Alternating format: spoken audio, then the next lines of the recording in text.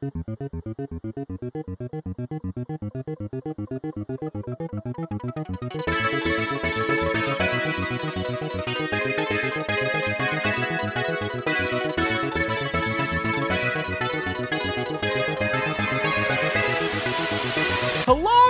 and welcome to a bonus episode of News to Reviews. My name is Zach, and I am here with my fill-in co-hosts who fill in for Lockie whenever he is either sick or just straight up just doesn't want to be here.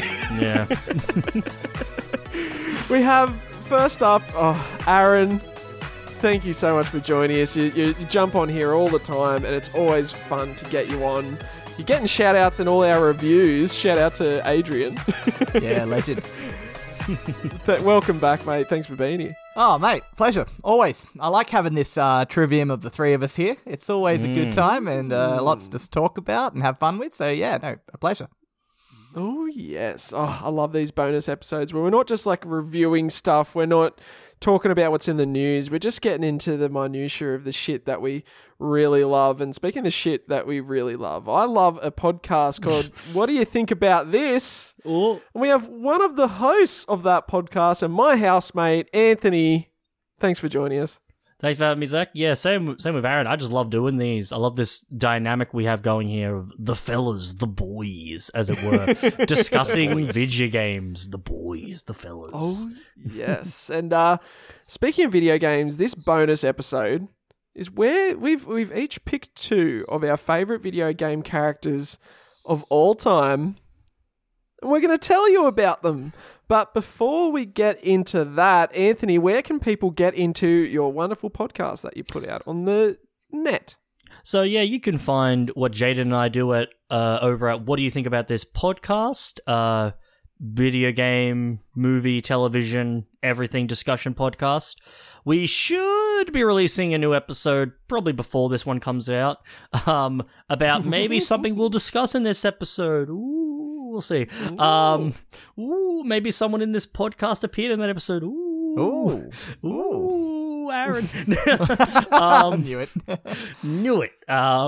But yeah, you can find us over on Spotify, Apple Podcasts, wherever you get your podcasts, and you should be able to find us over on Twitter at WDYTAT You can message me there or whoever's there in charge of it at the time if you want to either appear on the podcast or if you want Jaden and I to appear on your podcast or if you just want to talk about something, hit us up. We're always there. Oh, yes. And if you enjoy What Do You Think About This, or you enjoy News to Reviews, or you enjoy any podcast and it gives you a little something to look forward to during your week, the best way you can help that podcaster out is by leaving a rating or review wherever you happen to be listening to that podcast. Is the best way you can get their potty into the ears of more peeps. It costs you $0 and a fraction of your time, 30 seconds. You can even just hit the stars. You don't even have to bother writing a review. Just hitting those stars really helps us out and very much makes our days. It feels like we're getting a bit of feedback when we're screaming into the void that is the podcasting universe. Love it. So, gentlemen, I'm super excited about this one. I love narrative in video games, and one of the most important parts of any narrative is the characters. And that's why, yes, this bonus episode of News to Reviews is our favourite video game characters of all time. Lads, you two are you're the co-host, but you're also the guests. Who wants to get us kicked off here? I'm going to throw it to Aaron because I think I started off the last one and I just like putting him on the spot. I could tell by that twinkle in your eye that you got some enjoyment out of it. You do it. I do it. All right. No, thank you, Zach and Anthony. I'm looking forward to having a chat about these two that I've selected. Now, the good thing is, I think my kind of history in gaming primarily wasn't the same as yours in regards to consoles, so I don't think we're going to be crossing over here. And I'm more than sure that the first one I'm about to mention now is definitely not one that's in your wheelhouse of characters. Okay. So the first one I'm going to mention, and you might even have to type this one up, Zach well, Anthony, I actually believe he'll know it because he's a big fighting fan, so he probably knows this one. But I think Zach might need to be typing this one in. So mine that I picked for my first one is Fulgore from Killer Instinct. Yes! I knew it. Yeah. I knew it. Yeah. I knew you'd pick Fulgore. I love him. I love him so damn much. Fulgore from It's KI. a cool character. Yep.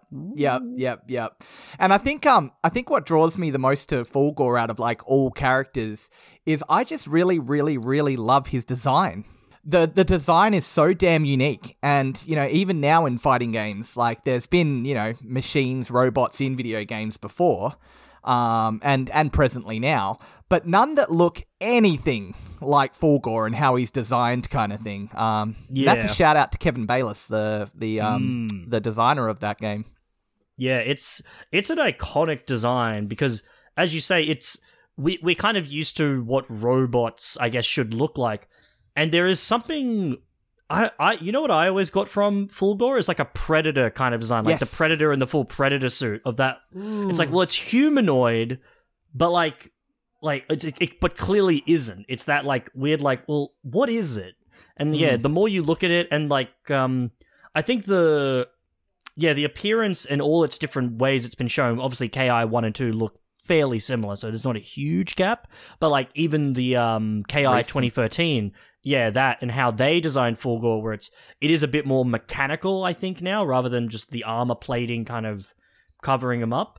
But it is such a cool design and such an interesting, I think, idea, I guess, for this character of the robot with these two plasma blades coming out of its arms. Just it is an immediately iconic design, and I 100% get why you're behind it. All right, so just following on from what you just said there, Anthony, I totally agree with you. Like, it is such a unique design, and that's what catches your eye the most about this, and why it's on the front cover of both of the games as well. Just really quickly, I got a little bit of a snippet here for all the audio listeners or people that don't know too much about Killer Instinct, just to kind of to give you an idea of what the design looks like. So it's inspired by a fully armored medieval knight, with the head resembling like a hume. It's called a Heaume. It's the type of helmet. It has glowing red eyes slanted into a death glare. Its most conspicuous knight-like features is the orange plume-like extension that protrude from the helmet at the back of the head. Like as back in the day, most medieval knights had a plume in their helmets. And like the frame of it is kind of designed to be like a bulkier, beefed up Terminator kind of feel. Like, because Terminator's more of an endoskeleton, this is one that's kind of bulked up, but in that kind of inspiration there. And the one of the most interesting things around the design was I actually tweeted a week ago, I tweeted about the front cover of Killer Instinct 1994 on the Super Nintendo, and I tweeted to Kevin Bayliss, the creator, and I just said, I absolutely love this design. It's so iconic. I remember Fulgore like more than anything. I just love what they've done there. And Kevin wrote back saying that it's his favorite character. The reason why he wanted to put this character as the box art character is because they were playing around with Silicon Graphics at the time, which is the same graphics that Jurassic Park, the original film, was made, one that Rareware got access to. And he really, really loved the non-organic look of Fulgore, because most of the other characters are organic in Killer Instinct. But this one just looks so good because the chrome shined really well. It really showed what the Silicon Graphics could do back in 1994, and it was a massive standout. And he became iconic, like, based upon that look. So, that's my character, Fulgore from Killer Instinct. Love it. Is Fulgore's appeal to you entirely an aesthetic thing, or is it also to do with how the character plays or how they characterize it in the game? Does he get anything to say? Does he have motivations, or is he just Terminator killing machine? So no, I just opened up saying about the appearance of Fulgore and what's iconic and the look, but no, I absolutely love what Fulgore does, his movesets. I love the story as well. So with Fulgore, his movesets are like he has a blade dash. So he can kind of like slide on his knees almost with his blades out to initiate a combo, because Killer Instinct back in 94, that was its selling point, was combos, right? Because Mortal Kombat had, your gore and your blood. Street Fighter had like your special moves and all of that kind of fancy, flashy stuff. And Killer Instinct was all about combos. And he slides in to open up a combo. He also has an eye laser as well. So like he shoots this beam out of his eyes like Superman kind of thing to also initiate combos, or even during combos to link them together. He can also teleport, which was really cool as well. So you can be nailing into someone from the front, and you could teleport, nail into them from the back as well, kind of thing, in the same combo. Fucking instant transmission. What? Oh, yeah. Yep. Oh, yeah. Yep. All the cool Was this characters are before doing it. Dragon Ball Z did it? I don't know. What? Yeah, like, so you with that, like Dragon Ball Z, right? It kind of just goes to when a character fights in Dragon Ball Z, it's kind of like a wind or an air kind of frame that comes up and then they disappear. But with Fulgor, he kind of actually does a stance when he disappears, kind of thing, and teleports, Yeah. which looks really okay. cool as well. Yeah. Yeah, so I love his movesets. He's in the first Killer Instinct, he was the second to last boss before Idol, the main boss. And if you're not ready for Fulgor, mate, he will just wipe the floor with you, kind of thing. Yeah. Yeah. I think, I haven't played too much of Fulgor, sadly, but everything I see online of videos of people playing him, it looks very high execution, high skill, but also the coolest shit you'll ever see, where it's just, you dash in, you slice them up, you teleport behind them, you dash back in, you keep doing that shit, and you just, chain it up. Yeah, exactly. The chain combos and all that. Like crazy looking shit from Fulgor. And I think that is a huge appeal as well, of not just visually how the character like looks as a robot man, but like visually how their moves work and how that all ties together with the robot aesthetic of like what they do and the technology and how they use it. It's all I agree with you 100%. Very cool and very fun, I think, as well. Very fun to just look at this robot do cool shit. That's awesome. Would it be fair to say that Killer Instinct, sort of led the way for fighting games in some sense? Because saying that they focus on combos, it sounds to me, I'm someone from the outside looking in, I'm not in the fighting game world, so you can correct me here if I'm wrong, Anthony, but it seems like combos are one of, if not the most important part of a fighting game to get right. And so like that truly is leading the way. Well, I'm not going to get too into it, but like combos didn't really become a thing until later in the 90s. And I think Killer Instinct did lead the way a little bit in this, because even when Street Fighter had combos, it was like, oh, you did 5 hits, maybe 10 at most. Like Killer Instinct was like, you keep going. It's that's where we get the famous like ultra combo like announcer, like, because you did like fucking 40 hits or something. Now, eventually, other games would adopt this. If you're familiar with like Marvel vs. Capcom or like anime fighters, as they're known, like anime fighters can get up to like 135 hit combos, which is like, fuck, I haven't touched the controller in a minute. What are you doing to me, man? Like, but yeah, Killer Instinct 100% led the way in like pushing combos and like very long, very intricate combos as a gameplay feature. As opposed to, as you mentioned, like Mortal Kombat early on, combos were not a thing. It was, you were there for the gore and like the kind of goofy characters. And Street Fighter was, 100% about the special moves and the mechanics around those special moves and how you use them together with other things. So Killer Instinct was combo focused, and that really, that's another thing. It really did change the industry, because I don't think a lot of Japanese or even Western studios would have adopted combos as a huge like deal of like, let's get combo numbers to go like up to like 60, 70, 80, whatever, because Killer Instinct was doing the early work and getting it into people that combo numbers can get high.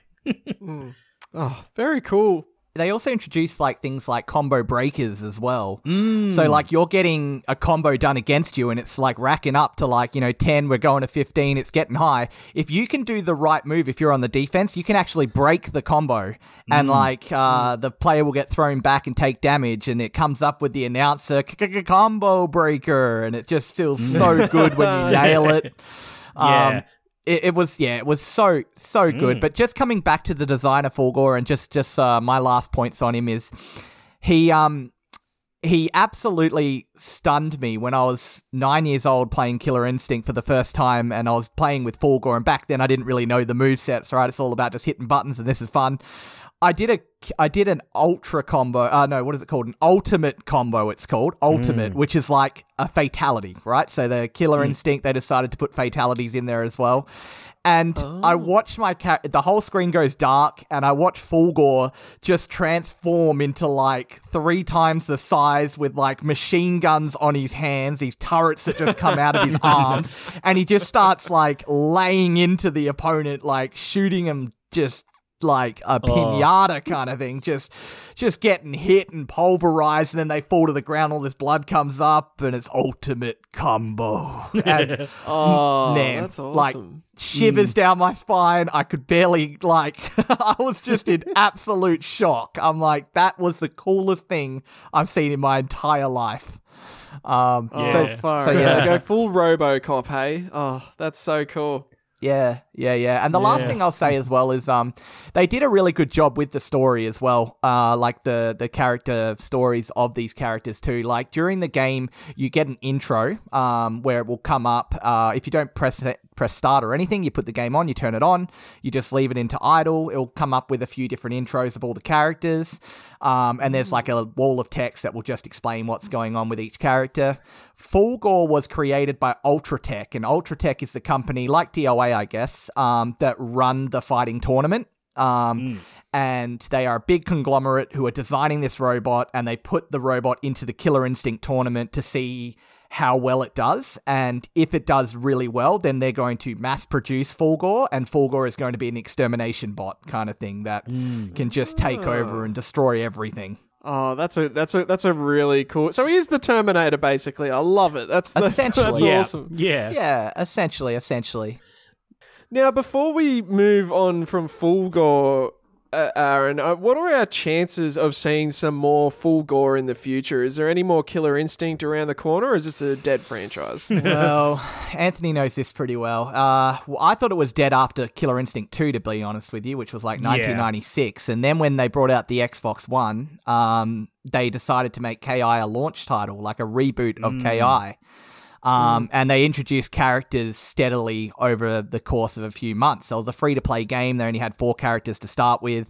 And then they started drip-feeding you more characters as the game developed. And now it's a full game. There hasn't been anything since KI on Xbox One. 2018, I think, is the last update we had for them. Yeah, that's right. Yeah, but recently, only this year, they've decided to move servers. Which there hasn't been any updates, like Anthony said, for many years. And now they've decided, okay, well, we do want this franchise to continue, so let's upgrade and move servers. So they've moved the game over to new servers. And there's a lot of talk saying that the Xbox Showcase in the next 2 weeks could bring back KI. And I'll lose my shit. There'll be tables flipping. There'll be lots of swear words. I'll be losing my mind if that happens. That's awesome. Oh, yeah. By the time this episode is released, because I believe we'll do this in the second week of our 2-week break, then that showcase should have already happened. So this could be a very poignant character to have picked, Aaron. I hope for your sake that it does. That'll be very, very cool. I'll be excited for you. I would like, for Killer Instinct to come back in some way. That'd be nice. It would be. Yep. Be like a kid at Christmas again. Ooh. Oh, yes. Well, I feel like a kid at Christmas, waiting to hear Anthony's first character that he's picked. Anthony, what do you got for us? No, it's very interesting that we started with one of your favorite fighting game characters, Aaron, because we're going to talk about one of my favorite fighting game characters. From a similar franchise around the same time, Scorpion from Mortal Kombat.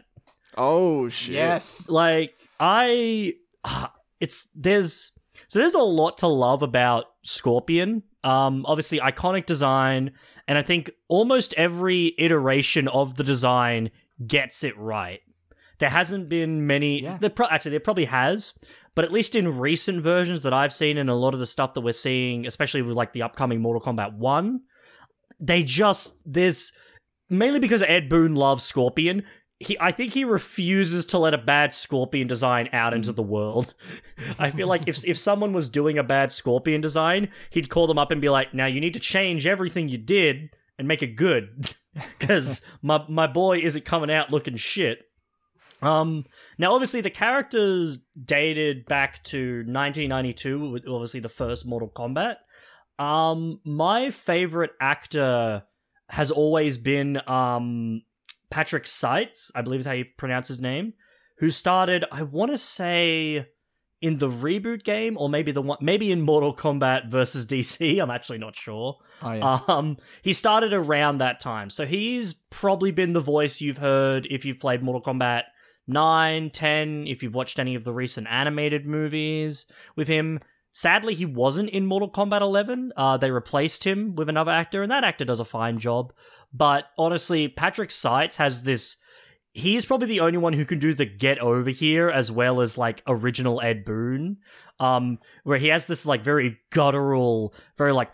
like, I'll Get over here! kill you! You're like, fuck you! But, like, yeah, beyond just, visuals, gameplay, he's very fun with obviously, like, the get over here, like, you throw a thing at your opponent, you pull him in, and you do combos off that. He has the back teleport, which is fucked in most games. It's actually banned in a few, where it's like, you just teleport behind your opponent, fuck him on the top of the head. It's like, alright.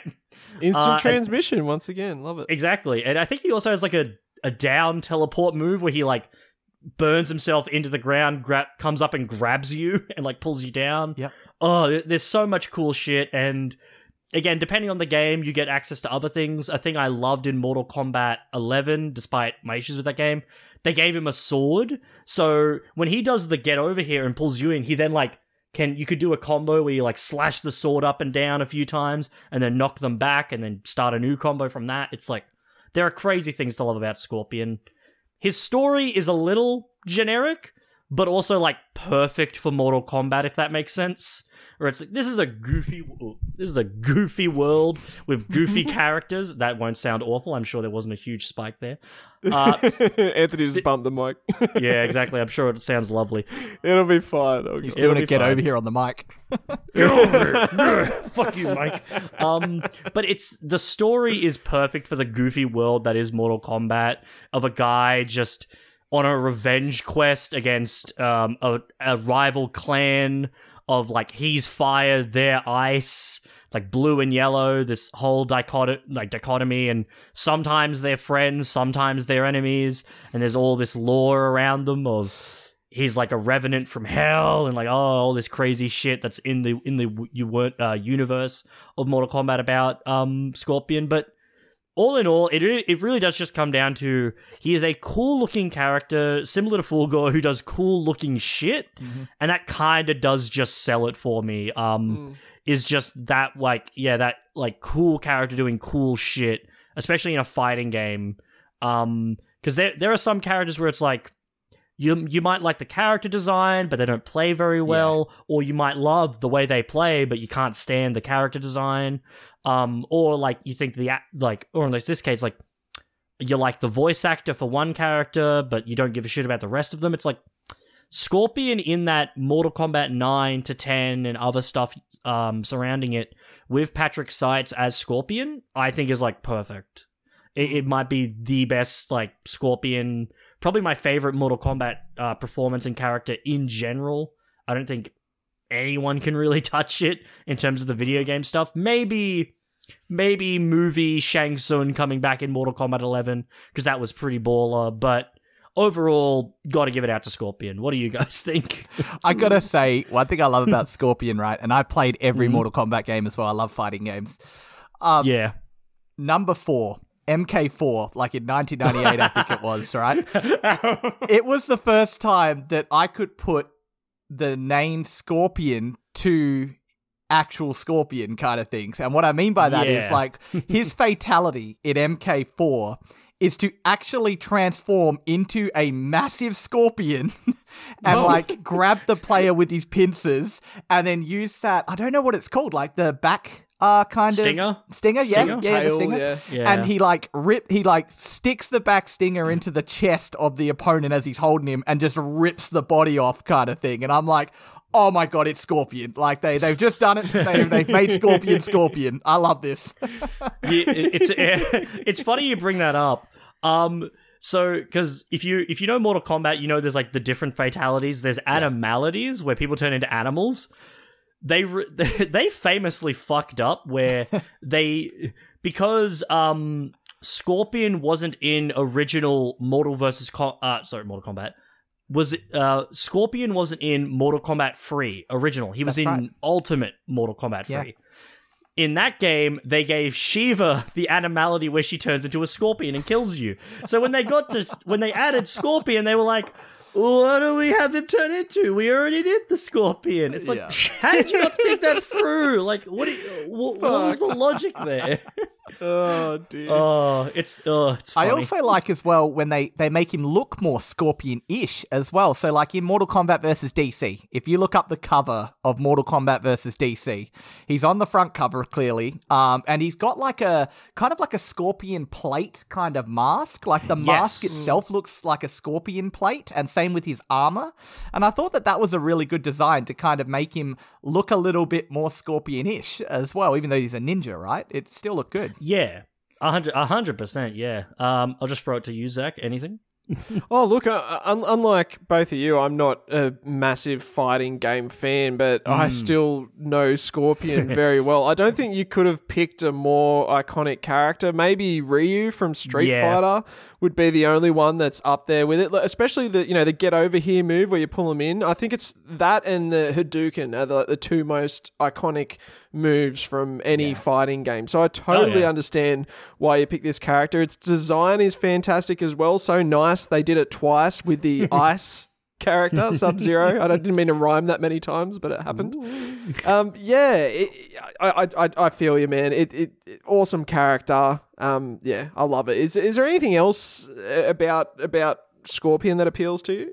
Like obviously, design, the voice acting, depending on the version, the gameplay, and the story arc is actually depending again on the version you're playing. But the recent story arc of what happened in MK 9 to 11, I think is very interesting. Of you have him kind of going on his like redemption arc of where he gets revenge and he realizes like I didn't like that. It's like, and now it's like my clan's not coming back and I have nothing now. Like, I have no purpose, I have no goal. So, throughout 10 and 11, he's kind of going on this redemption quest to make things right. He, wants to fix the relationship he has with the Lin Kuei, who are Sub-Zero's clan, to, it's like, yeah, I get it. It's like, I'm sorry I killed that guy, and I've been kind of on a revenge quest against you guys. I realized I was kind of wrong, and I want to just make things better for both our clans. And that's, by the time you get to Mortal Kombat 11...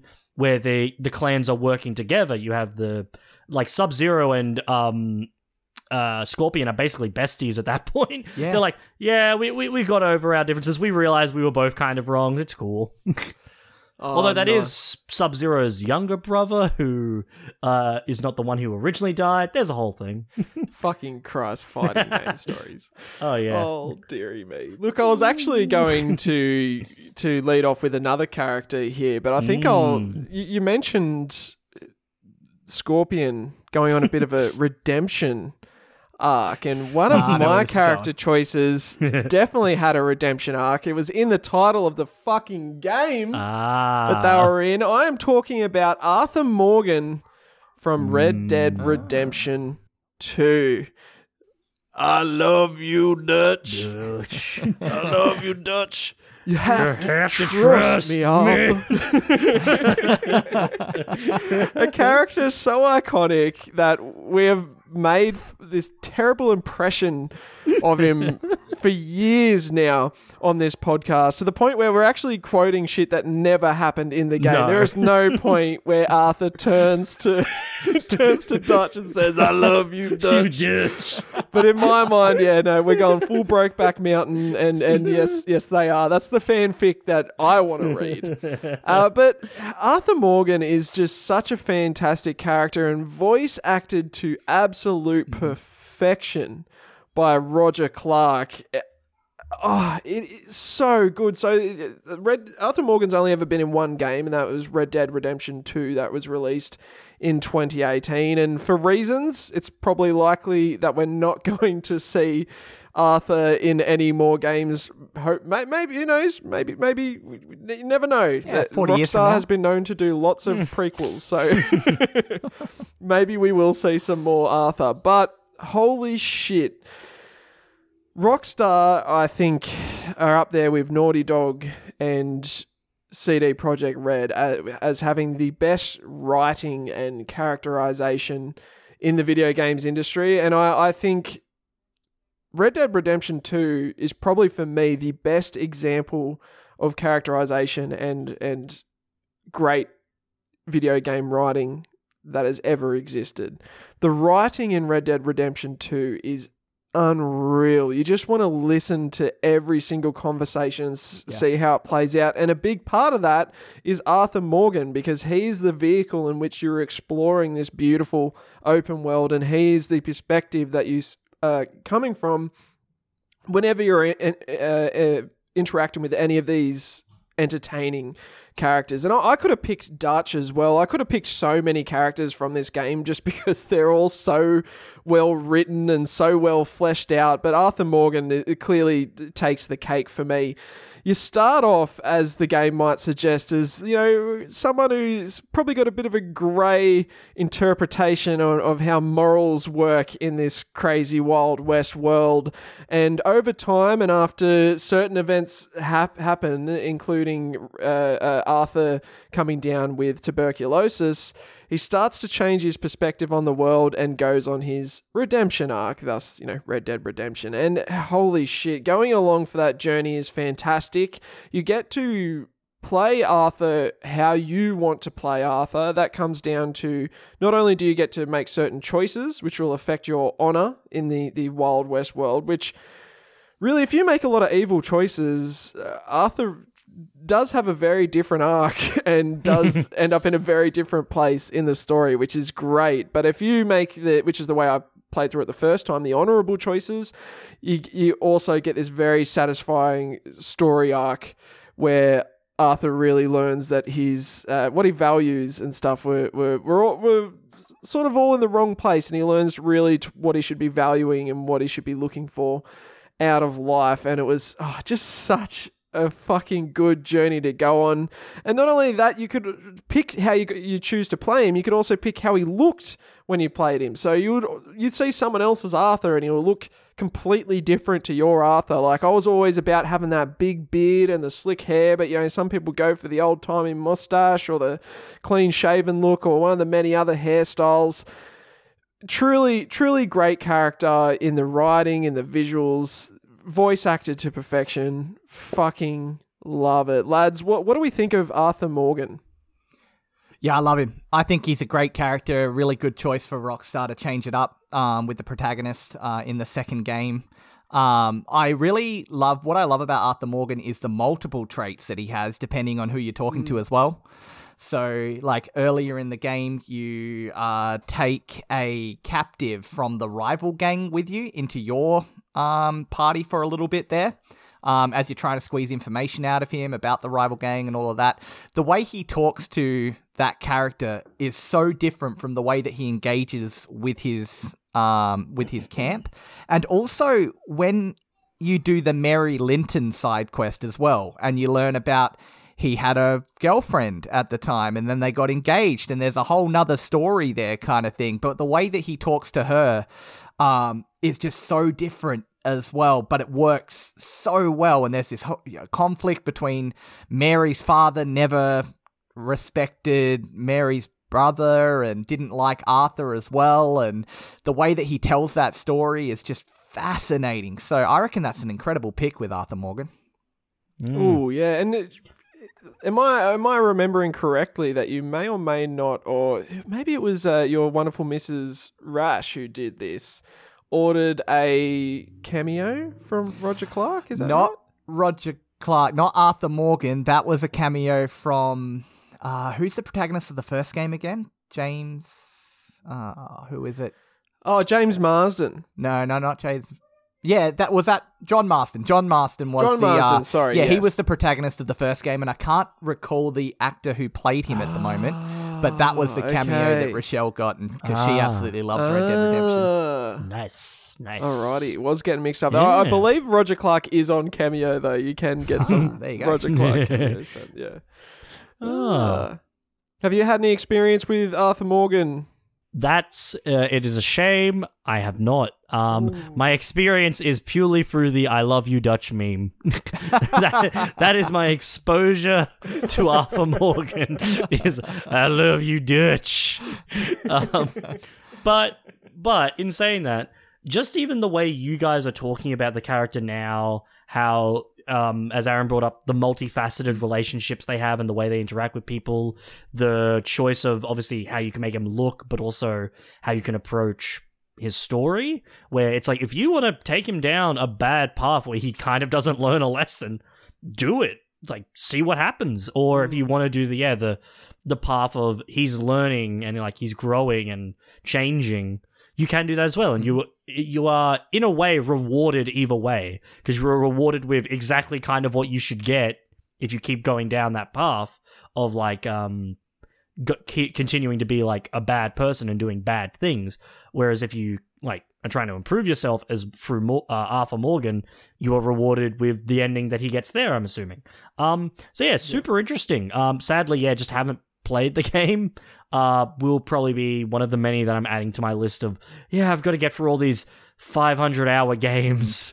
Now, this is one, it is available on PC, so people can play it with all the best settings, but this is one that, for me, being a console pleb, I would really, really love to see get a remaster for PlayStation 5 and Xbox Series X, because it still looks fantastic. I was playing the PS4 version this year, whilst waiting for Jedi Survivor to come out. I decided to jump back into it for a little bit, and it's still such a gorgeous game and one of the most responsive and the most interesting open world I have ever played yet to this day.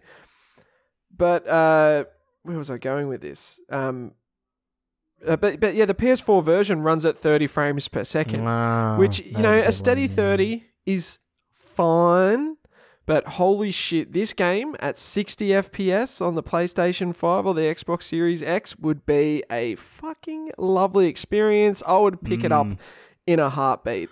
And if you're looking at picking up a Roger Clark cameo, it'll set you back $227 dues. Or actually, that's US dollars, sorry. Yeah, so it's going to be even more. It'd probably be like, what? That's like $350 Australian to $400. Yeah, like $350. You really better fucking either like Roger Craig or you better love someone who likes Roger Craig, because like, that's a lot of money. Roger Clark, sorry.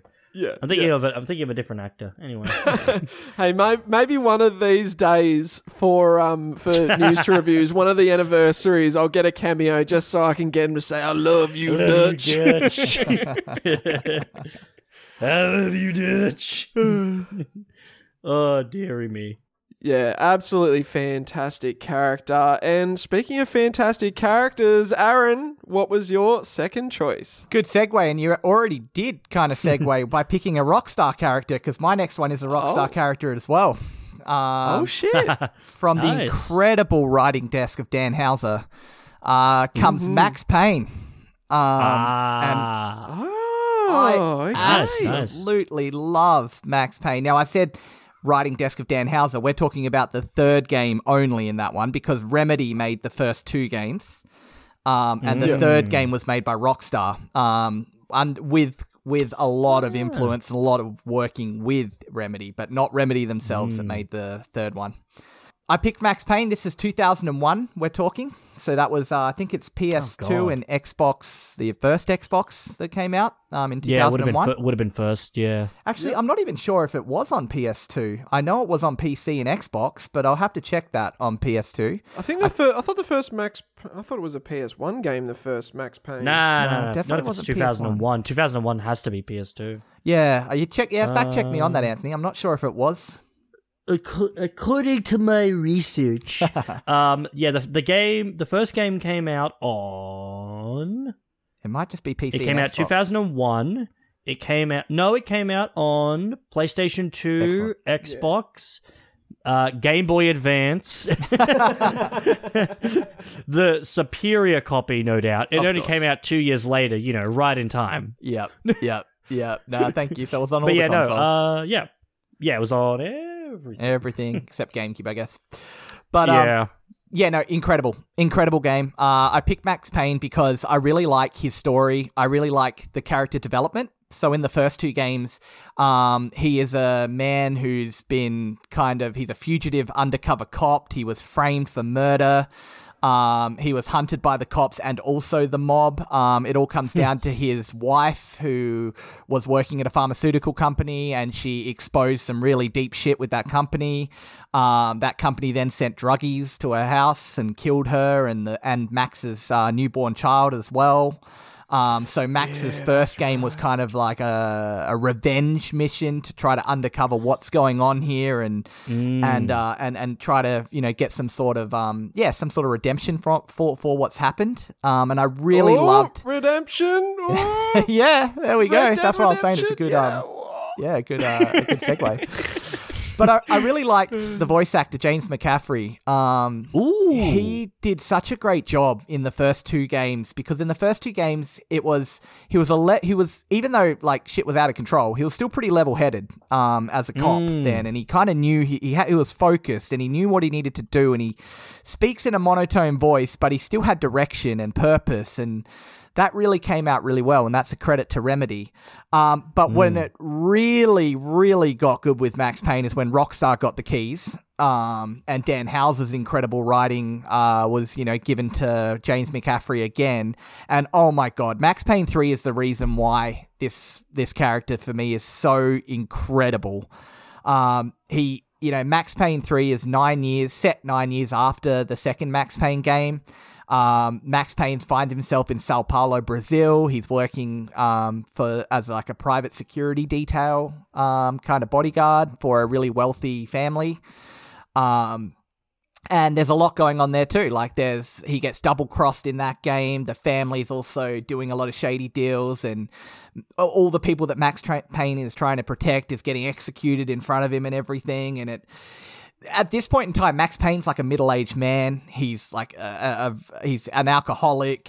He's gotten to the point where life sucks and he just can't handle it anymore. And he just kind of snaps, like especially in the second half of that game, which you literally have to put in disc 2 back then to play the second half of that game. He shaves his head. He turns into this like just murder machine, and and McCaffrey's voice and the way that the character has progressed into this kind of like revenge fueled madman just changes completely. He has no patience anymore kind of thing in Max Payne 3. Like, they wrote the character that way, where he's like, I'm over it. I don't care. I hate this country. I hate everyone here. Like, I don't want to put up with this anymore kind of thing. I don't understand what you're talking. I can't even understand the language. Here's a bullet to the head kind of thing. He's just... Jesus. It's just incredible. Dear. Like, absolutely incredible how Rockstar got the keys to Max Payne, this, fugitive cop that was kind of level-headed, but, still trying to master chaos, and turned him into this, like, I'm done. I'm at it. I'm at my wit's end. Everything's too much for me to handle right now. I've lost literally everything in my life. I'm going to murder half of Brazil kind of thing. Yeah, that's it. Even like his hair slowly disappears from his head and then moves down to his chin. Yep. He does a very, very clear hair transformation over the course of that game. It's like, the more beard, the more angry and over it. Okay, I get it. It makes sense. I mean, it was good too, because during the game, though, like, it helped players that didn't know much about Max Payne prior to Max Payne 3, because they would do full missions, like full chapters where he's back in New Jersey kind of thing, or New York, and you play, you go through a whole mission where you're like chasing down fugitives on the rooftops of New York kind of thing while the snow's falling. And there's also a segment where you go back to the grave in New York and of your wife and daughter, and then a big shootout happens there as well kind of thing. So it gives you a lot of backstory, to try to make sense of why Max Payne is where he is and why he feels the way he does as well. So it's just incredible by Rockstar. Yeah, I love Max Payne 3. It definitely... after I'm a big fan of the Grand Theft Auto titles, and definitely playing it after Grand Theft Auto 4, I'm like, it's weird. It's like Rockstar, but it's linear now instead of being open world. I think I was a little bit harsh on it because of that, but I looking back on it, it was doing some cool stuff. Like the bullet time stuff is a lot of fun. The dive mechanic, like diving and going into bullet time and shooting people, is great. And I joked around about the whole hair moving from the head to the beard kind of a thing, but I love it when games do visual representations of the character's arc and how they move through the story. Like it's like Arthur Morgan, when you start Red Dead Redemption 2, looks completely different by the time you finish the game based on the choices that you make. And yeah, super, super cool. And can I say, with the original design of this one, I sent you a couple of photos in the chat, the original Max Payne face, it's fantastic. It was literally just a picture of the creative director Sam Lake's face, just like wrapped onto this model, and it looked ridiculous, but it's fucking great. It's just cool to see where that character came from. One thing I want to follow up with you on there too, Zach, you mentioned it with bullet time, right? Like Max Payne was a game that kind of really showed what bullet time was about, and then the Matrix game also, incorporated that as well from the movie, clearly. But with bullet time in the third one, I'm glad Rockstar took that mechanic and did more with it, though. And what I mean by that is, like, it's not just you dive and you dive forward, backwards, everything slows down.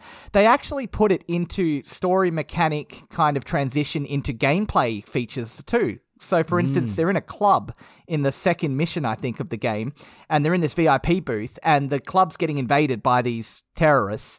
And Max runs up to in cinematic, Max runs up to a bad guy, grabs him by the collar, and then pushes him through the glass of this VIP booth, which is on the second floor, and you fall in bullet time whilst holding this guy, shooting all of the guards coming down the stairs kind of thing, all of the fugitives coming down the stairs, and you're doing that in bullet time. So they made all these kind of cinematic sequences on top of all of the, on the your feet on the ground kind of bullet time stuff, which I just adored.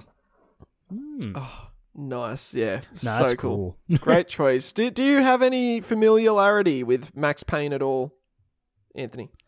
Again, unfortunately, no. This was one of those franchises that just kind of passed me by. I did hear a lot of praise for Max Payne 3 at the time when I was when it came out. But yeah, just unfortunately, because of how I play games, I was like, I kind of got to play 1 and 2, don't I? And then I was like, I don't know if I can be bothered. And so I never got around to it. The good news is Remedy's remaking 1 and 2 at the moment. They've spoken to Rockstar and they've agreed that Remedy's going to use the Control engine to remake Max Payne 1 and 2. It's just going to be one game. So not 1 and 2 are separate games, but one game. Using the engine from Control. So that's also upcoming. I love that, yeah. I love that. It's there, I was complaining about this with some friends recently of like, we are just remaking everything, aren't we? But it's like, yeah, but also getting to play like Max Payne in like a current engine where it would look amazing. It's like, I do want that. I do want that. Yeah. I think remakes in general are far more justified in the gaming space than what they are with movies. Like at the moment, Disney's on their fucking bullshit spree with just remaking everything beloved and making it live action and not doing anything other than that to try and improve on what's happened in the past. But with game development, the technology's come such a long way since 2001. You can truly make a new experience out of these old games, and also you're bringing them to a new generation as well too. A whole new generation of people are going to be seeing them that's never got to experience them before, but they get to experience them in this cool new way, and I love it. Like Dead Space Remake has been one of my favorite games of this year so far. Yeah. It's fantastic, and I may have never played the original Dead Space if this remake never existed, and I'm so glad that I've got to. So in the gaming space, I'm all for it of remakes, particularly with games like Dead Space 1 and now Max Payne 1 and 2, which I haven't got to play before. I now get to play them in a modern context, because going back and trying to play older games, you can definitely feel the age a lot more, unlike with movies where I think a lot of these old cartoons and stuff really do still hold up. So Yeah, absolutely. The last thing I'll say, just to close off my my two characters here as well, is I really love that the developers of these games that I picked, Killer Instinct and Max Payne, they still really love these characters, even now. So, like, Rare, all of the original creators that made Killer Instinct have pretty much left Rare. And they're all doing their own thing, Playtonic Games and a few other different places. But even on Twitter, they're posting about old games, Banjo-Kazooie, Killer Instinct, and they're giving facts. And right now it's a Perfect Dark year. It's a year in Perfect Dark in the actual game. It's 2023 in the game. So they're going through all the levels, like, this is what we did on this day. This is how we made it. I love it. And same with Remedy. Remedy adore Max Payne. And Sam Lake and James McCaffrey, even last year, got together and did a very quick YouTube video where Sam Lake dressed in Max Payne's outfit. And you had James McCaffrey doing voiceover, and it was like he was doing is just standing there. Like, Sam Lake was just standing there dressed as Max Payne, and McCaffrey was doing the voice, and he's like, and they were talking about Max Payne's birthday, and he's like, birthdays are like bullets. I don't want to do this. It was just so incredible to see these two developers that love the game that much that they're going to do, like, they've got to give back to the fans, even though they haven't worked on a Max Payne in God knows how long. Yeah, I love, that's just a side note. I love when developers try and give back to the fans where they can. It's like, just going back to fighting games for some reason, Darkstalkers, it's never fucking coming back, so yeah, throw a costume in Street Fighter 5, that'd be nice, thank you, because I'm never fucking playing these characters again. They're not coming back, I know it. Don't lie to me, Capcom. Oh, I love it. I hope that when, the anniversary for Forrest Gump comes around, they get Tom Hanks standing there saying, Mom says birthdays are like a box of chocolates. I don't want to do it. They got to do it with everything now. It's just such a golden idea. But I've got a golden idea, and I want to know your next character, Anthony. So, with these last three, I feel we might have a little bit of a theme. I don't know. Okay. Because we're talking about very, I think, narrative-heavy games, about bearded men and their issues with maybe anger and violence. So I am going to be talking about, I think, easily one of my favorite video game characters, and I think you will probably have a lot to say on this too, Zach. Joel from The Last of Us, played fucking immaculately by Troy Baker, like fucking incredible. Maybe one of the best video game performances, just period. Yeah. I don't think there's much debate there. I feel you could say is like, oh, it's like, are they the? It's like, yes, yes. It's like, no, I will not be taking questions. But I would say gameplay probably isn't a huge focus here. Although I think the gameplay of the games that he appears in are spectacular. But really, this is about Joel as a character and as a performance. Because it is one of my favorite characters just in games ever, because of the way he is written and the way he is performed, again, incredibly by Troy Baker. The story of a man like losing his daughter and then trying to fill the void with like the surrogate daughter, and then them building a different, maybe sort of a different relationship than he was expecting, but still something, and then how he has to handle potentially losing her and what that all means for him, and just all these incredible details, and again, just how Troy Baker captures that very, I guess, not broken, although that is a part of it, but just like an old, seen it all kind of person. He has experienced maybe the worst that humanity can offer in a way, and he's been through it, and he's kind of moved. He's had to move on, because it's like, if I don't move on, I'm gonna die, and I can't die, so I've got to keep going. I've got to do what it takes to keep surviving in this fucked up world. And just, yeah, so much of that is so well portrayed throughout the game, and side note, throughout the television show. Maybe we'll talk about it in another podcast. Anyway. Ooh. But yeah, just I love Joel. He's I should say, when I say I love Joel, I don't love everything Joel does, because he is obviously a very flawed character, and he does a lot of bad things. See another podcast about that. But like, I love a character who's so well presented that even though they've done all these awful things, they've made these choices that I would never agree with and could never probably do myself.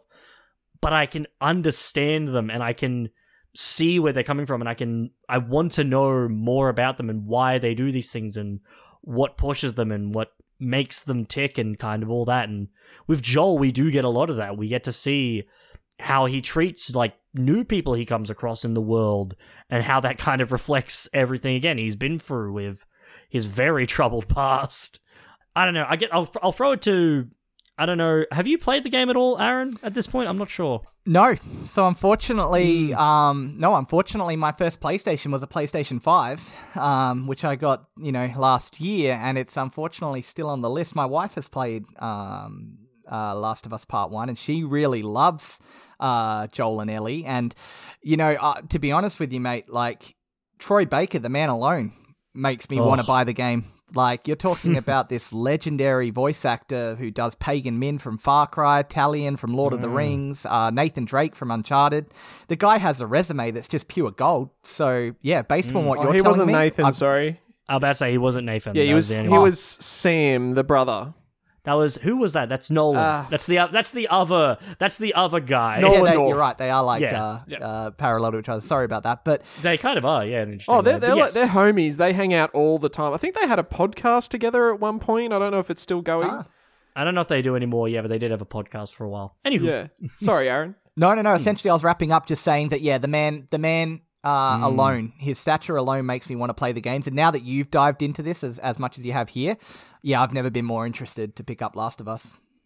Yeah. Oh, Aaron, that performance is just as Anthony said. It's probably my favorite video game performance ever. I think The Last of Us Part 1 has my favorite ending to any piece of media. I think, as well. It is such a good ending. Like, maybe Red Dead Redemption 1, but I think Last of Us still has to have it for me, but Red Dead Redemption 1 was a great ending as well. But even just in the intro, every single time I play The Last of Us Part 1, whether it be originally, when it came out, I think in 2013 or 2012? Actually, yes, I forgot to mention that. This, 2013 was the first time 2013. we met Joel.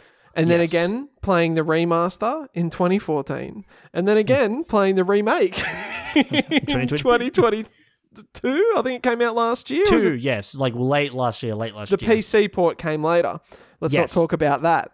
But every single time playing that intro, I am in tears. It knows how to pull at your heartstrings. And Troy Baker's strong performance is at the very core of that.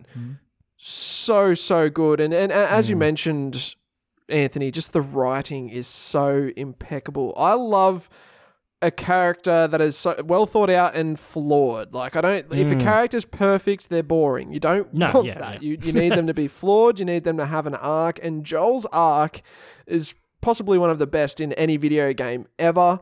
You slowly, as his relationship with Ellie... his bond with Ellie grows, you see Joel change as a character, and his motivations and what's keeping him alive change from survival, pure survival, to love and family. With Ellie being very much a not a substitute, but like a stand-in for his own daughter. He starts to see her as his daughter. Holy shit! And just in general, you probably could have picked Ellie as well too. They're both such great characters. I almost did. I'm not going to get into it, but yeah, there are things, other podcasts that maybe are why it's like, I think like maybe it's just the story of Joel and how it kind of begins and ends as we know it now. It's like kind of perfect the way it is. I think it's like this is kind of what it should be in a way. Dear. But I think just to finish off with this, like I always make this joke whenever people talk to me about The Last of Us, where it's like, this is a man who did maybe one of the worst things you can imagine because he couldn't get over his daughter dying. And I love that, like, that simple explanation is actually kind of the best part of it. It's like it is that simple, but it is also incredibly complicated. But that is the basis of the character. Is like, he could not get over losing his daughter, and that is why he does everything he's going to do. And that is, it's just so incredible the way it's presented, though. It's not just that. It's like a lot of other things, but that is the, like, starting point, and, like, look at how it changes and develops. It's like, insane. And as you mentioned before, Anthony, probably one of the best video game adaptations ever, that HBO series. Pedro Pascal absolutely kills it as Joel. So good. I'd recommend, if you're not into video games, check that out. But yeah, The Last of Us Part 1, I think it is absolutely a must play. Anthony, do you have anything left to say on Joel Miller? Not really, but yeah, it is, as I mentioned already, it's like incredible character, incredible writing, performance, everything. And also, this is one of the few ones where, and again, maybe it'll be a bit, actually, this is again another theme, a bit relevant, motion capture performances. Because obviously Troy Baker also did the motion capture for Joel. He wasn't just the voice, which is obviously it. I think even I looked it up. I think McCaffrey also did the motion capture for Max Payne 3. Yeah, 3. So yeah, and same with I've already forgotten his name and I feel bad. Arthur Morgan. Arthur Morgan. Yeah, Roger Clark. Yes, Roger Clark also did that. It's like that is also another aspect of performance that we don't maybe talk about as much is visual, like physical performance, and how that matters. Because obviously when you're playing most of the game, you're behind the shoulder, you're doing one of these. But in the cutscenes, you do get to see, them flex themselves with their acting physically as well as like vocally. And it's great. It is a great performance for a great character in probably it's easily in my top 10 games. I just couldn't tell you where. It moves and slides because it's like, I did like this game. Yeah, but The Last of Us, it's like kind of needs to stay on there somewhere. Balan Wonderworld came out as well, and that's going to go of course. It's like, well, fuck this garbage. Trash. Yeah, I can't change suits in Last of Us. What is this bullshit? I want my suit powers. Oh, I can press more than one button? What the fuck? What do I do with all these buttons? Yeah, yeah. The developer's changing suits right now to a lovely shade of orange as he goes to prison for 2.5 years. Yup. Yuji Naka's probably might be heading to prison. Who knows? Yeah. God, he's up for insider trading. Yep. Oh, holy anyway. shit. One thing I just want to quickly say on Last of Us as well, so I haven't played it, but I respect the two voice actors that have made that game so much, and I love the fact that even HBO respects those voice actors so much so that they couldn't even do the show without having both of those characters come into the show and actually do performances like I've never seen before, especially who played Ellie in the show, in the Ashley game Johnson. to the show. Oh, next level. Ashley Johnson is one of my favorite actresses. She's incredible. I wish she was in more stuff.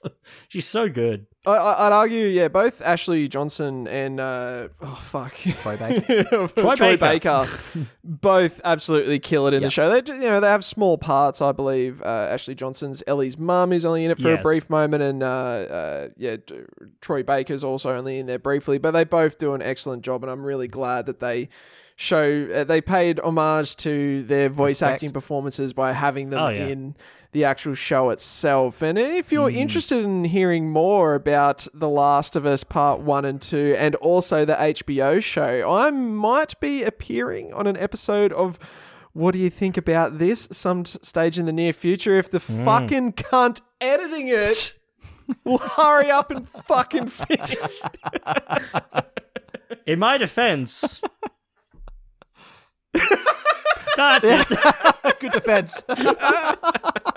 The defense rests. Same defense lawyer that Yuki Naga had, right? Yeah. Well, as you see, Your Honor. That's all that needs to be said. Oh dear. Now we've talked about a lot of iconic characters here, arguably some of the most iconic characters in any video game. I'm only just realizing now how sexist this episode is because we've picked all men. Oh no, we have.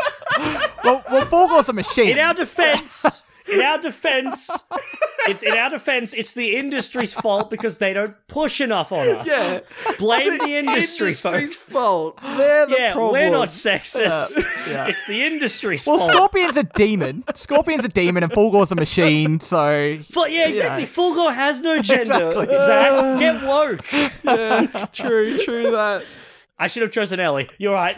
So you'd say Fulgor being a robot is binary and non-binary as well. Hey! You got him, boys. We did it. Ones and zeros. Now... Yes. Now, Oh, on dear. the theme of male characters, and look, if this list was stretched out to, 3 or 4 characters, I'd be putting Aloy on here, Ellie on Joanna here, Dark. Yep.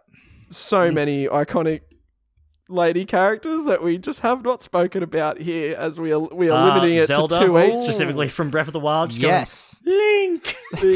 So many. Wake up, Link. Open your eyes. Anyway. Oh, dearie me. But this iconic character, it probably, out of all the ones we've spoken about, might be the most iconic, if not maybe only beaten out by Scorpion. I am talking about Kratos from the God of War series. Yes, I'm sure anyone listening to this right now isn't surprised that I picked Kratos because I don't shut the fuck up about God of War, but there's a reason why. I didn't think it was going to be Wario. It's Waluigi. Yeah. I love his characterization in the Mario tennis games. Perfect. Kratos is such a fantastic character. He first appeared in God of War 2005 on PlayStation 2, and he was voice acted very well, I must say, by Terrence C. Carson, who played Kratos in 10 different God of War games. 10 different games, 7 of those being God of War titles and spin-offs. Yes. He also played Kratos in Everybody's Golf. Yeah.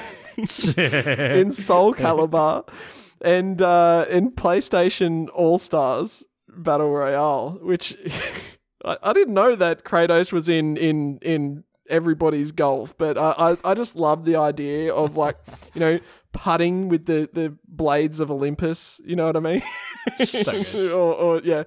Ridiculous.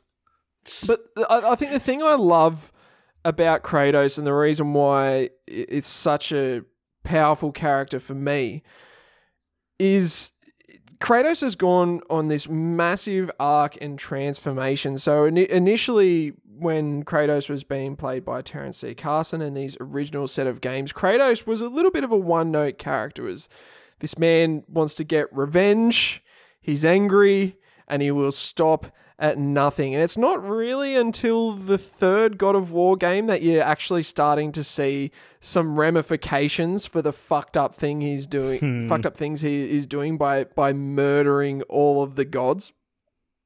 But holy shit, when I was a teenager, that was perfect for me. I'm a teenage boy, I'm full of testosterone, so a game where you can just rip and tear through a bunch of enemies with a big angry man shouting out Ares. Yeah, there we go. so Every fucking time. good. And I think a lot of it was not just the character itself with this iconic design. He's got the ashes of his dead family seared to his skin, which is why he appears white and is called the Ghost of Sparta. He has this awesome tattoo over his body, which you find out later on in life is a ode to his dead brother who had these birthmarks when he was born. So cool. A character with a massive backstory, and that we haven't even seen the end of their story yet. We are still getting Kratos content because, of course, in 2018, God of War was rebooted, and I would say the character of Kratos was rebooted as well. played by Christopher Judge, fucking perfectly, so well.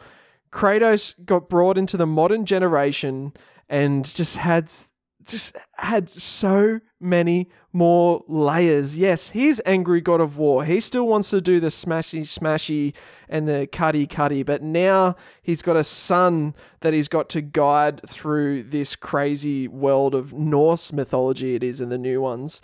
And he definitely has to grapple with himself as this angry and violent character and basically try and teach Atreus so he doesn't end up repeating the same mistakes that Kratos made throughout his previous journeys. So good. I've never seen a studio be able to get a character that was so iconic from a series and reboot them and have them not only work in a narrative sense, in that I totally believe it's the same Kratos from the first games in the 2018 game, but to just layer them so much and make them this more complicated and interesting character, they've just done such an amazing job. And it's a testament to the writers at Sony Santa Monica. They absolutely killed it. Cory Barlog as a director absolutely killed it. It's my favorite game of all time, and I think Kratos would have to be my favorite character of all time based on everything I've just said. Now, I know I may have stepped on some toes here. I made sure when we decided to do this episode that I was like, I'm doing Kratos, because I knew that there was at least a chance that either of you could have picked Kratos as one of your most favorite video game characters of all time. So Aaron, maybe we'll start with you. I know Kratos, you are a fan of. What does Kratos mean to you? Yeah, so you've said this all perfectly, and I give you credit there. Kratos is an amazing character.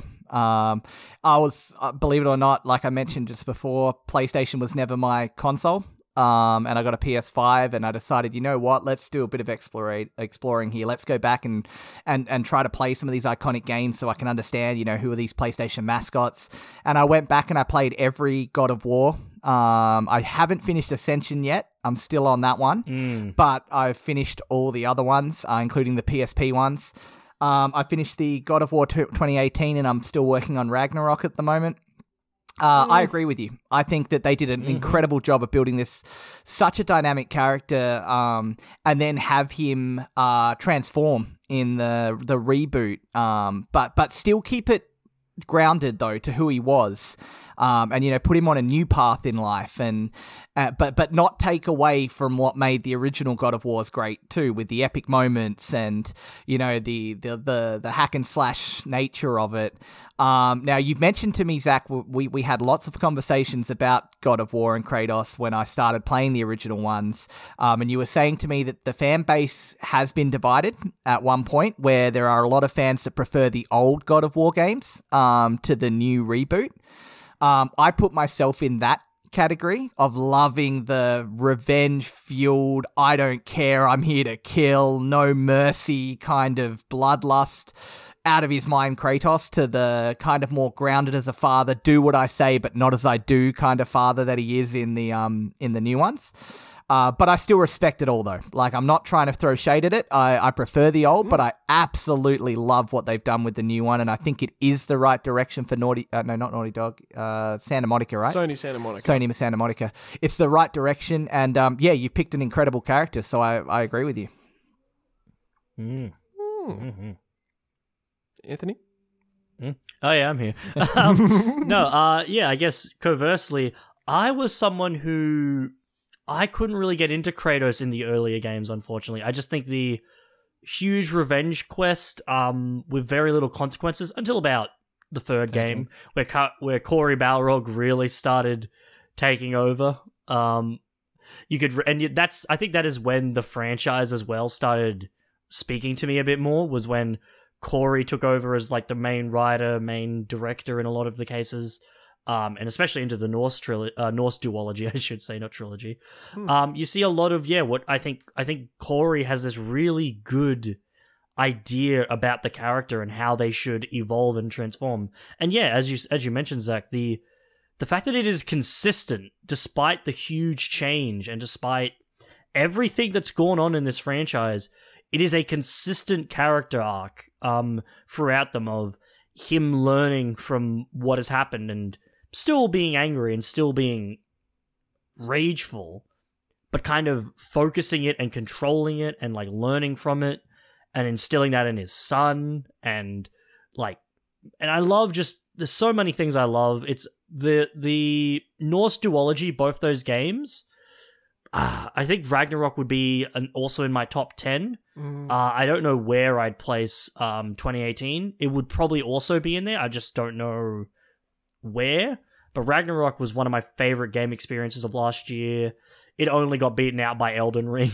And it's just an incredible story with incredible an incredible character and incredible performances from both actors. I think while obviously I enjoyed Christopher Judge a lot, there is a lot to be said about that original performance. It was, I as I joke with the Ares, a little over the top, but I think there is a lot of character to that. A lot of character to that, of that very just angry and just like it was an over the top character. Like you're this tiny little Spartan dude taking down fucking colossi or whatever, exactly. like massive beasts. You need that. Yeah, exactly. The voice acting had to match it. Yeah, you need that screaming to the heavens voice, whereas obviously Christopher Judge is playing a very subdued performance, which is the point. It's that rage has subsided. It's not faded, but it's like underneath the surface, and it does come out. And those are some of the best moments in the game, and just incredible moments throughout the entire series. Like I can't even say just the Norse games. There are incredible moments in basically every game he's appeared in. I'm sure everyone's golf has a great moment. I'm sure there's a moment where again he can't get his par under 2, and he just releases the Spartan rage under the green. Just, like, I will kill the god of greens. But no, it's like, I think we all love this character, and I think it's obvious that he is a huge, just incredible character from this franchise that we all love in all our different ways. And that's the other thing that's neat. We can all enjoy him for his different aspects, but all of those aspects are still the same character. Yes. And that is kind of a crazy thing about Kratos and his whole journey. Yeah, I agree. 2018 was such a good year for games. Like we had Red Dead 2, we had the God of War remake. So those are the two where the two characters are from that I spoke about in this episode. But yeah, there was things like Monster Hunter World, Marvel's Spider-Man, Celeste, Super Smash Bros. Ultimate. There was so many good titles in 2018. And then, even God of War's Ragnarok's release year was another killer year with Elden Ring, Horizon Forbidden West, and God of War Ragnarok alone. Oh dear. Sorry, that was 2022, I believe, that one, just last year. Fucking what a 2021 year was a bit of a quiet year. We were still dealing with COVID delays. 2022 was that was PlayStation's year, wasn't it? It was. I mean, yes. Yeah, like you had for Horizon and you had God of War, right? And absolutely nothing from Xbox, and I don't think there was anything from Nintendo that was noticeable either. Yeah, no. Probably not. Oh, what are you talking about? They had the perfect game, Pokemon Scarlet and Violet, which had no issues. Oh, dear. Good character. We shit on it, but Jedi Survivor came out bad. On PC. Yeah. Oh, but anyway. Lads, do we have anything left to say on Kratos? No. What I love about last thing I'll say about Kratos in my eyes is I've mentioned before, I'm a fan of the old, you guys are a fan of the new, but you respect the old, and vice versa. I respect the new, but I'm a fan of the old. The good thing about Kratos is it does have some that character, no matter where in his journey, it does have something that's for everybody, right? Like there's any type of game player out there that likes single player games and just wants to try a single player game. Kratos delivers in either the original or the new kind of thing. Like it's not ever going to be a miss, if you know what I'm saying, by jumping onto God of War, which is what I really love and respect. And the last thing I'm going to say too is outside of Kratos, the camera work in the new games, oh my god, if every single player game moving forward can have the one frame camera, the one camera movement. Shot. Yeah, one shot, that's it. The one shot camera movement, like they've done, and I don't know if they're utilizing Sony Pictures here or influenced by them in order to create that. Oh my god, perfect.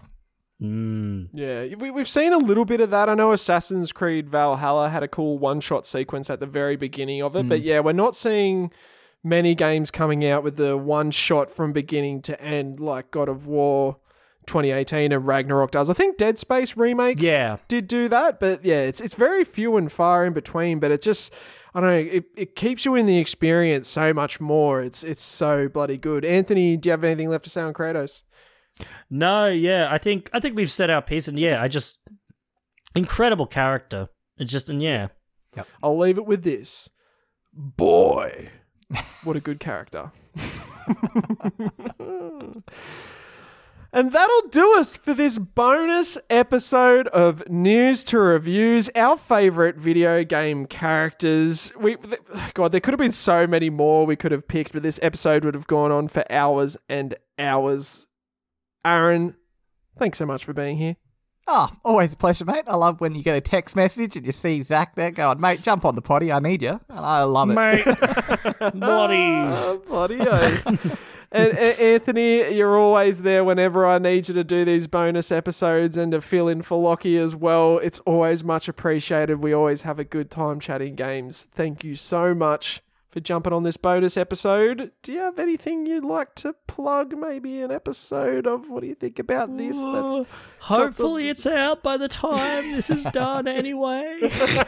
Yeah, hopefully the episode will be fully edited and done by the time this is out. Considering when this is coming out, it should well and truly be out. Mm-hmm. But yes, go to the podcast. Zach's been on it a few times. Probably soon again. Ooh. You'll be able to find all the links to What Do You Think About This in the description of the podcast down below, as well as all of News to Reviews links. But the best way you can help us out is by leaving us a rating or review wherever you happen to listen to the podcast, or do it for any podcast that you like and you get something out of it. It takes no time, costs no money, and really does make us feel the warm and fuzzy feelings on the inside. Alrighty, here we go. It's time for the final words of wisdom. Lads, do you have anything for us, or do you want me to just say something? You do it for once. Yeah, you do it, Zach. Alright. Yeah. You do it. Come on, Zach. I'd like to just make a public apology for this very, very sexist episode of News to Reviews. Apologies to all our lady listeners out there. We do love lady characters. They're fantastic. I swear I love women. I swear to God, please, no. Don't cancel me. I don't even have a presence yet. And yeah, let us know in Spotify. I always like to ask questions on Spotify. Let us know what your favourite video game characters are of all time. I'm very curious to hear from all of you. And everyone out there, please take care of yourselves and take care of one another.